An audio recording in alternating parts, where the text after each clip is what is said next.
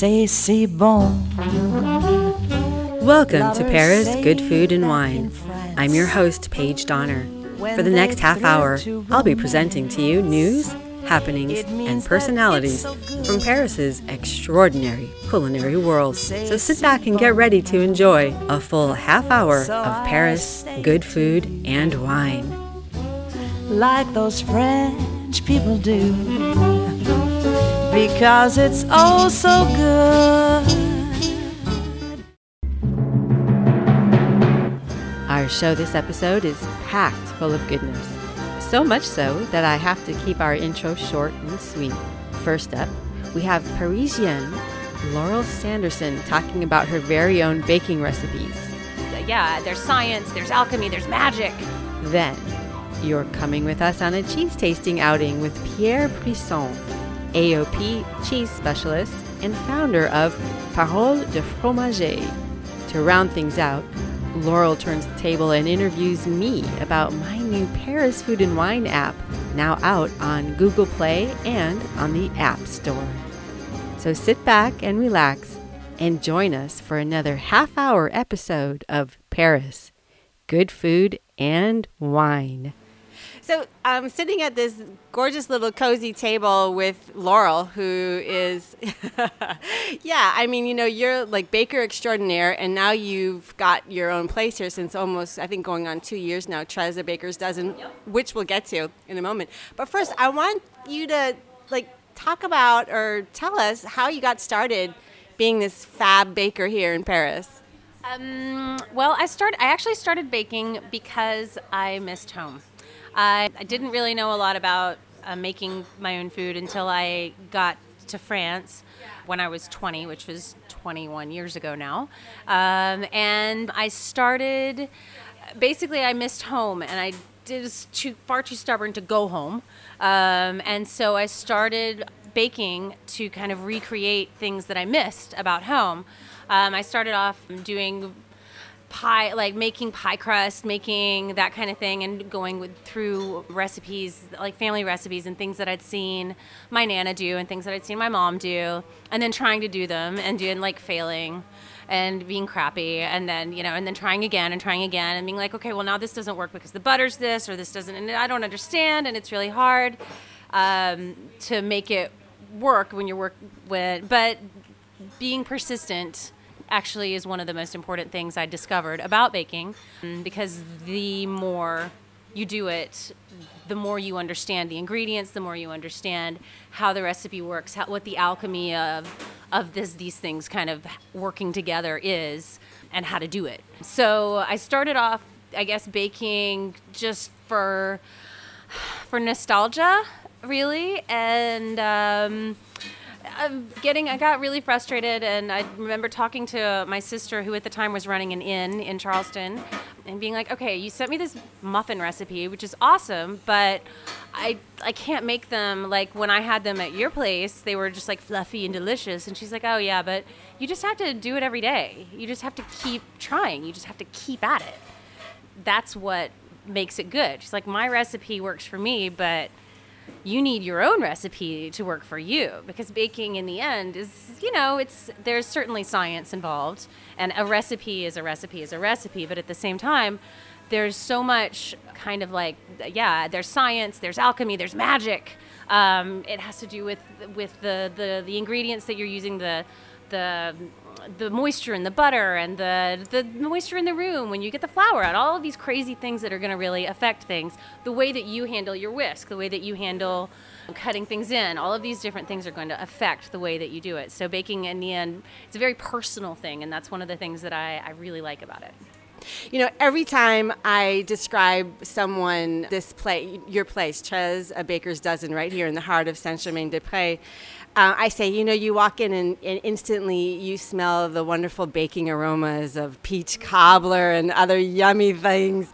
Tell us some of the favorite things that you love to bake. I mean, do you have some signature things? Well, we always have buttermilk biscuits. We have those all year round, and I love making them. We make them every morning. We make them all over the course of the day if we need to. Buttermilk biscuits are like the staple bread I guess were at the table in my family. So I do love making those, but as the season changes, making pie crust, which is so magical when you really kind of get the hang of it, and working with the fruit and the veg that we have here. I feel like we're so blessed in Paris just because we have access to all of this incredible produce. We've just come into tomato season, and there's all of these crazy new kinds of tomato, Marinda tomatoes and Mirandola tomatoes and Rebellion tomatoes and all of these zebra tomatoes and all of these things that have, like, I can't wait to get a hold of and just try and see, like, how they're going to go with the different cheeses that we get from the cheese people. And tomato pie, I wait for tomato pie season all year. We're in it, full swing. I'm very psyched about tomato pie right now. I think one of the first times I spoke with you, you sort of pointed out to me one of the magical tricks of tomato pie. Can you go over that again? Sure. Because tomato pie essentially is crust and tomato, cheese, and some other little bits and pieces. But the thought immediately is like, okay, well, isn't that just a pizza? It's like, well, no, actually, because what you're working with when you're making a tomato pie is you want to get all the moisture out of the tomato and keep the flavor in the meat of the tomato. So you don't want a juicy tomato when you're making a tomato pie. You really want a relatively firm tomato. And luckily these days, there's so many incredible choices with so many incredible tomatoes that it's really not hard to find. So what we do is we take the tomatoes and we slice them and pull out all the seeds, and then we put them between two kitchen cloths and take out and put in salt and herbs and all kinds of other stuff, and then roll them up in the kitchen towels. So, like, the moisture that was in the tomatoes goes away, and the flavor that we've added is going to just bring out the salt and the pepper and the basil and whatever else we put in is going to just bring out the natural taste of the tomato. So it's really, really, it's like a super meaty experience that you have with the tomato. It's just delicious. So yeah. Plus pimento cheese. I mean, how can you go wrong? So I would say then, so buttermilk biscuits, tomato pie, these are two signatures. Well, yeah, and then there's like peach cobbler. That's exciting. That's going to happen really soon. Peach season's coming up. Obviously, you can make pie with any of these things, but also they lend themselves to cake. They lend themselves to muffins. They lend themselves to everything, which is so nice. Yeah, well, and then so that kind of leads us to you created this fabulous little space that I alluded to a moment ago. Yeah, Trez, the Baker's Dozen, here in this beautiful little tucked away courtyard, though people seem to find it. Just tell us a couple words about, this space that you created and why everybody must come here. The space itself, I really love, and I think that there's something that, like, the bones of the space are really, really good. Like, before we even got here, when I got here, the space was derelict, and it was just, like, kind of crying out for love, I think. And my whole kind of goal in starting this place was really just to create a place where I felt at home. I love living abroad. I've been abroad for 21 years. I don't think I could actually live in South Carolina again. Paris really is my home, but in the end, I'm foreign, and being foreign and being an expat it can be tiring. And it's nice to have a place where I just feel like I fit in. And I think that this place is great like that because we really do try to make sure that comes across, that everybody feels at home here.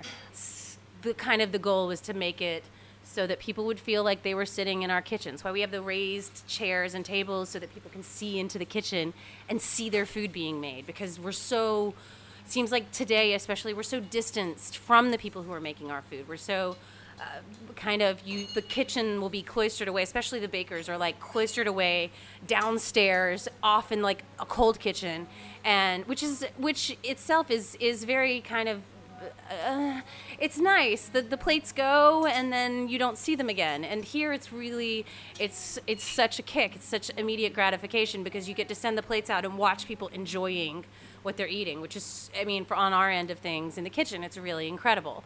So, and to be able to kind of exchange with people, I think it's really important. Hospitality is the industry that we work in the States. Restoration is what we call it in France. And it's very different because we are obviously restoring ourselves, but it's about really kind of taking care of people as well as feeding them. And that's what we try to do here. Well, that warmth clearly comes through, and I know that's why it's become an instant favorite of both the local community, and also the expat community, and also visitors. So, yeah, you've really done a great job here, Laurel. Thanks. We do have the neighborhood. Our neighborhood friends are awesome. We have a lot of the creatives from a lot of the fashion houses come and eat here. A lot of the people in the neighborhood that are this is like their canteen, where they come and they have their lunch.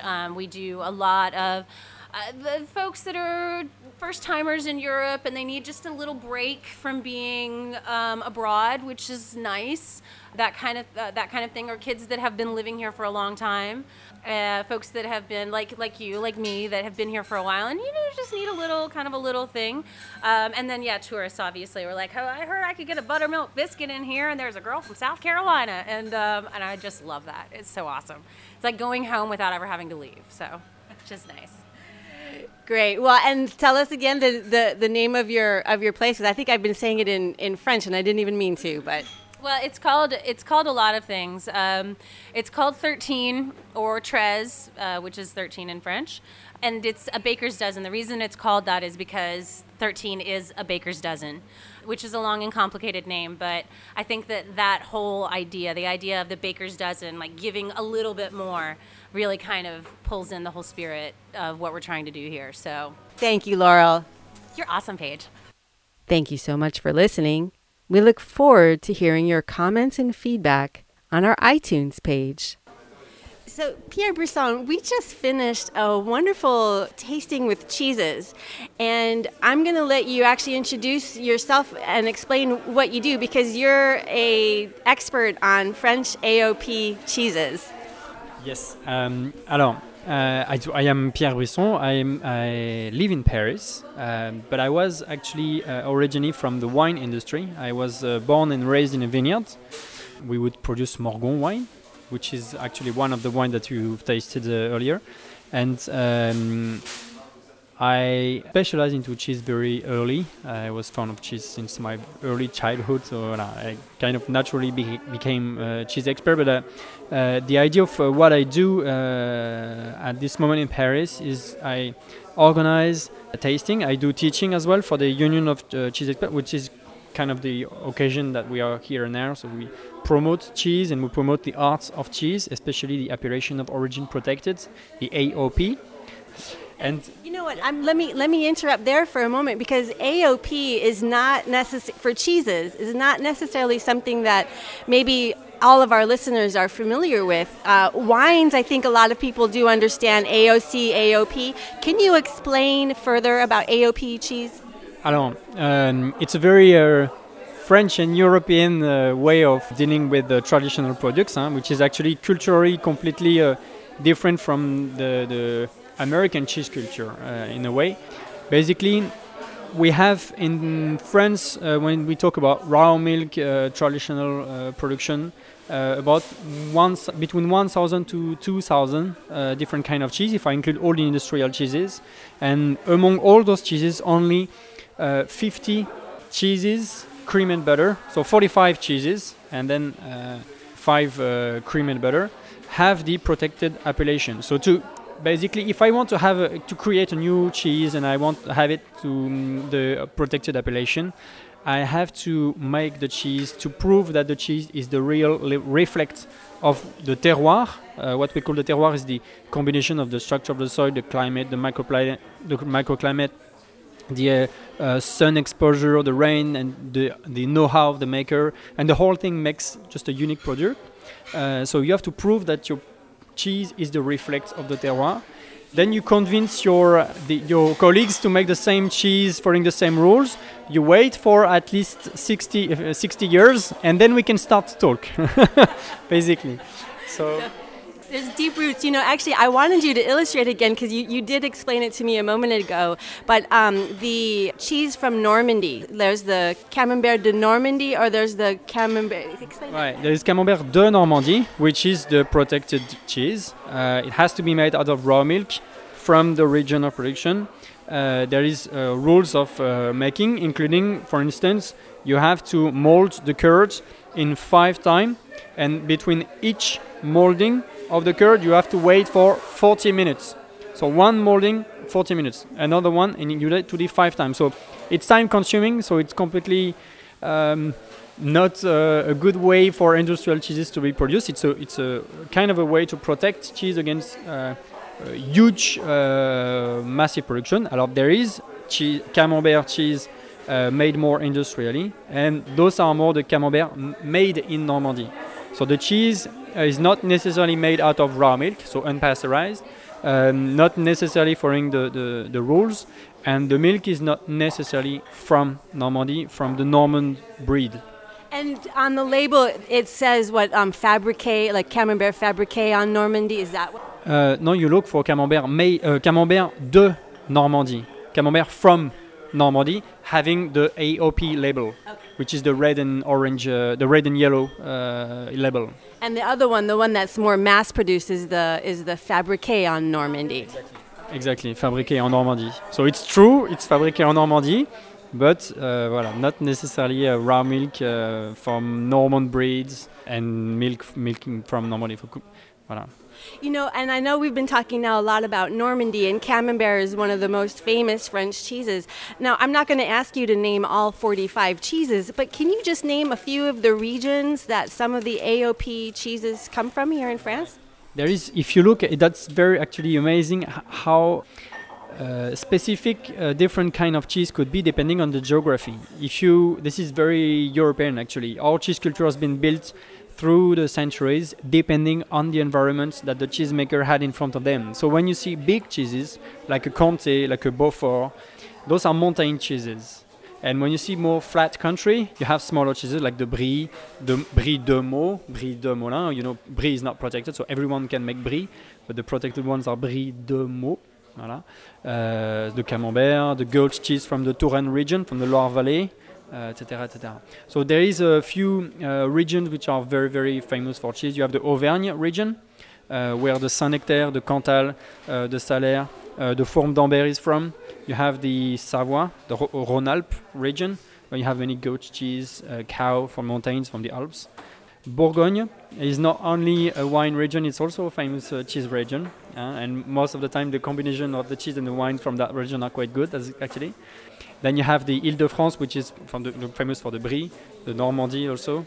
Voilà. The only region that is not having a strong cheese culture is Brittany, actually. Voilà. Even if it's nowadays, it's one of the most biggest producer of cheese.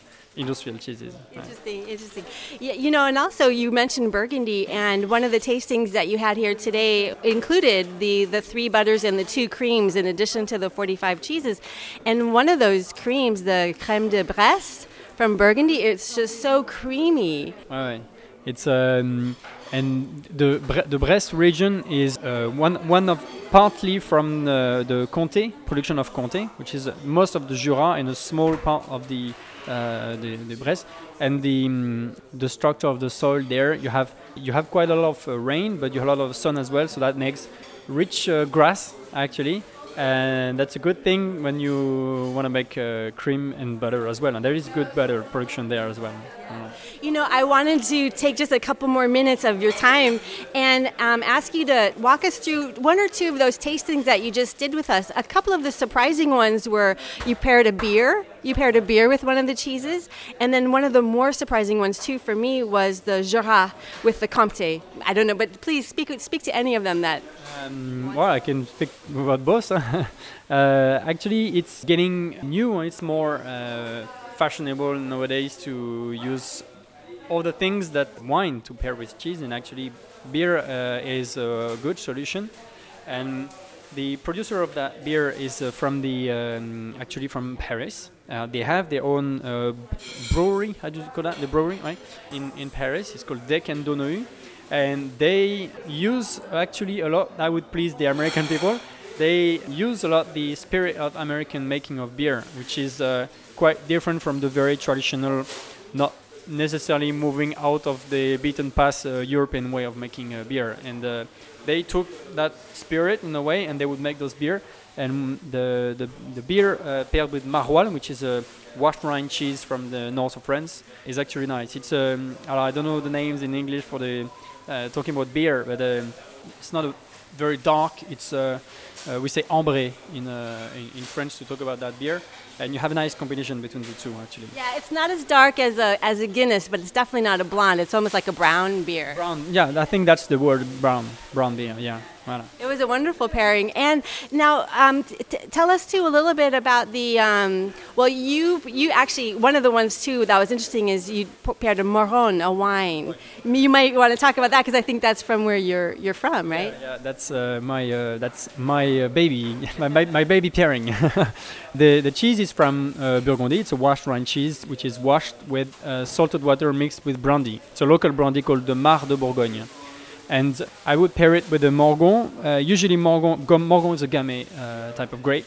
It's not usually a wine that you age quite a long time, but this one is very traditionally made and is aged for 12 years. And when you pair it, you start by smelling the cheese, and you smell chocolate, and you smell a bit of nuts. And once you've paired the wine, and you keep tasting the cheese by doing the retronasal smell, which is kind of it's a wine tasting way of tasting the wine, but you also use it for the cheese, and you finish with foie gras taste. It's amazing. It's so true. Like when you had that a mouthful of the wine or a sip of the wine and then a bite of the cheese, it became like foie gras, which was so. And then also you pointed out to us, it's not just any vintage; it was the 2004. Yeah, the funny thing is it's only working with 2004. I have other vintages, but that doesn't really work. I hope that the vintages that I will have, once it would get up to 12 years old, it will do as the same. I hope, because otherwise the pairing would just disappear. Well, now this was so fascinating and really enlightening, honestly, for me, and I've tasted a lot of cheeses and done pairings, but the ones that you suggested to us today were very, very unique and very revealing. If we want to learn more about all of this, how can we, what website can we go to? You go on Parole de Fromager, which is, the translation is the voice of cheesemakers. If you type voice of cheesemaker, you'll not find it. It's more Parole de Fromager. And we have set up a tasting room in the 17th century aging cellar of the cheese shop, which is in the Marais, in the center of Paris. In there, we welcome everyone. As I speak English, I'm happy to welcome English-speaking people and to organize cheese and wine tasting and pairing. Voilà. And you can see the aging cellar, the different stages of aging. That's a very good way to discover, I would say, the art of what is affinage, what is maturing the cheese, enjoy pairings, and it's a good way to discover cheese and wine. Wonderful, wonderful. Okay, and I'll have all that information for our listeners. Thank you so much, Pierre. You're welcome. Thank you. You're listening to Paris Good Food and Wine with me, your host, Paige Donner, here on World Radio Paris. So, Paige, tell me about this new app of yours. I'm really excited to hear what it is and what it does. Thanks, Laurel. That's sweet of you to ask. Yeah, well, I am really excited. It's the first app I've ever launched, and I had it up on beta on the App Store on Apple since January, and then I was kind of playing around, tweaking with it, with the content and programming it and seeing what works best. And so last week, I just actually launched it on Google Play, so now it's on like a whole bunch more, like 8,000 more other devices. Wow. So I'm glad I had like the 3 months to tweak it, because what Paris Food and Wine, the app is, it's a resource for people, primarily for people who are visiting the city, who are looking to kind of dive right into the food and wine scene here in Paris. And but even though it's for visitors, that doesn't mean it's just for Anglophones. I'm still amping up. It's primarily in English now, but I'm amping up more and more the other languages. And yeah. It can be, I know that I live in a very touristy part of town. I live in the Fifth, where I see so many people, and they look so lost. It's very clear. There's a row of restaurants. And they're could be amazing and they could be terrible, and they just don't seem to know. So it's really kind of a nice thing, because in a city especially that's really well known for food, to have kind of an idea of where to point. So do you really kind of tell me a little bit about how it works? Yeah, well, we still kind of still kind of tweaking things, but yeah, when you can go by categories, so you can look for restaurants, or you can look for bars, or you can look for cafes, and that problem that you sort of just illustrated, I think it does happen to a lot of us, even when you live in the city. It's like you have a free moment, and then you have brunch, and it's like, now where can I go for brunch this Sunday where the kids are going to have a place to play? So it's like having that kind of information right at your fingertips that I think is really useful and really important. And also, we're integrating something. There are lots of websites out there that offer people tips. Go to this restaurant because it's better than that restaurant or something. And that's very useful because, as you just pointed out, when you have one dinner to go to, or 2 lunches and 2 dinners during your stay in the city or something, you want to go to a place where you're going to get value for your money, you're going to enjoy the ambiance, you're not going to feel like it's wasted time or wasted money. So that's important. But we're also integrating a feature whereby we're partnering up with restaurants and bars and cafes and hotels even too, and also like excursions and things like that, so that people through the app can get exclusive offers. So say you want to go on a bike tour and a picnic. If you book it through the Paris Food and Wine app, you'll be able to get either priority reservation, or you'll be able to get some kind of maybe a discount or a deal or something like that. So we're working with each client individually, but we're integrating value adds into the content, so that it's more than just like a tip, like this place is better than that, or that kind of thing. It's like, here's a value add, here's an incentive for you to actually try out this place, this restaurateur, this cafe owner, this bar owner, wants to invite you in to have the signature I Love Paris cocktail or something like that.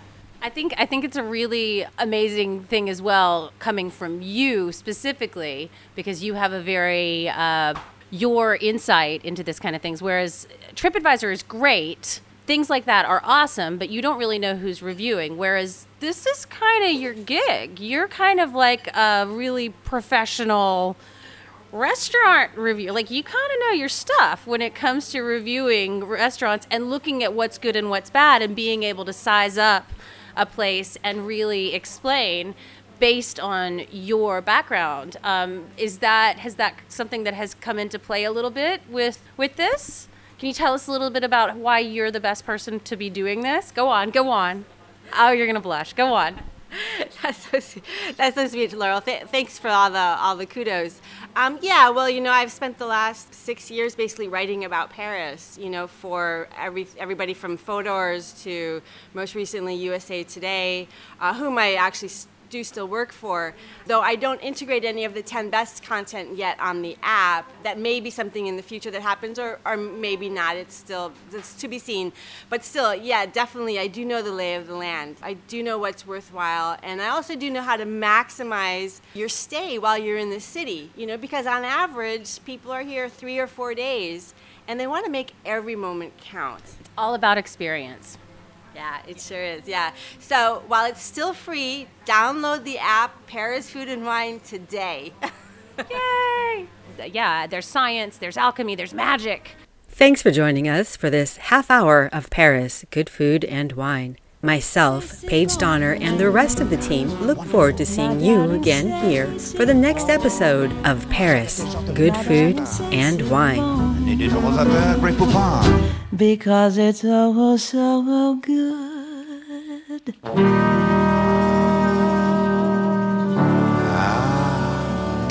Voilà. Mm-hmm.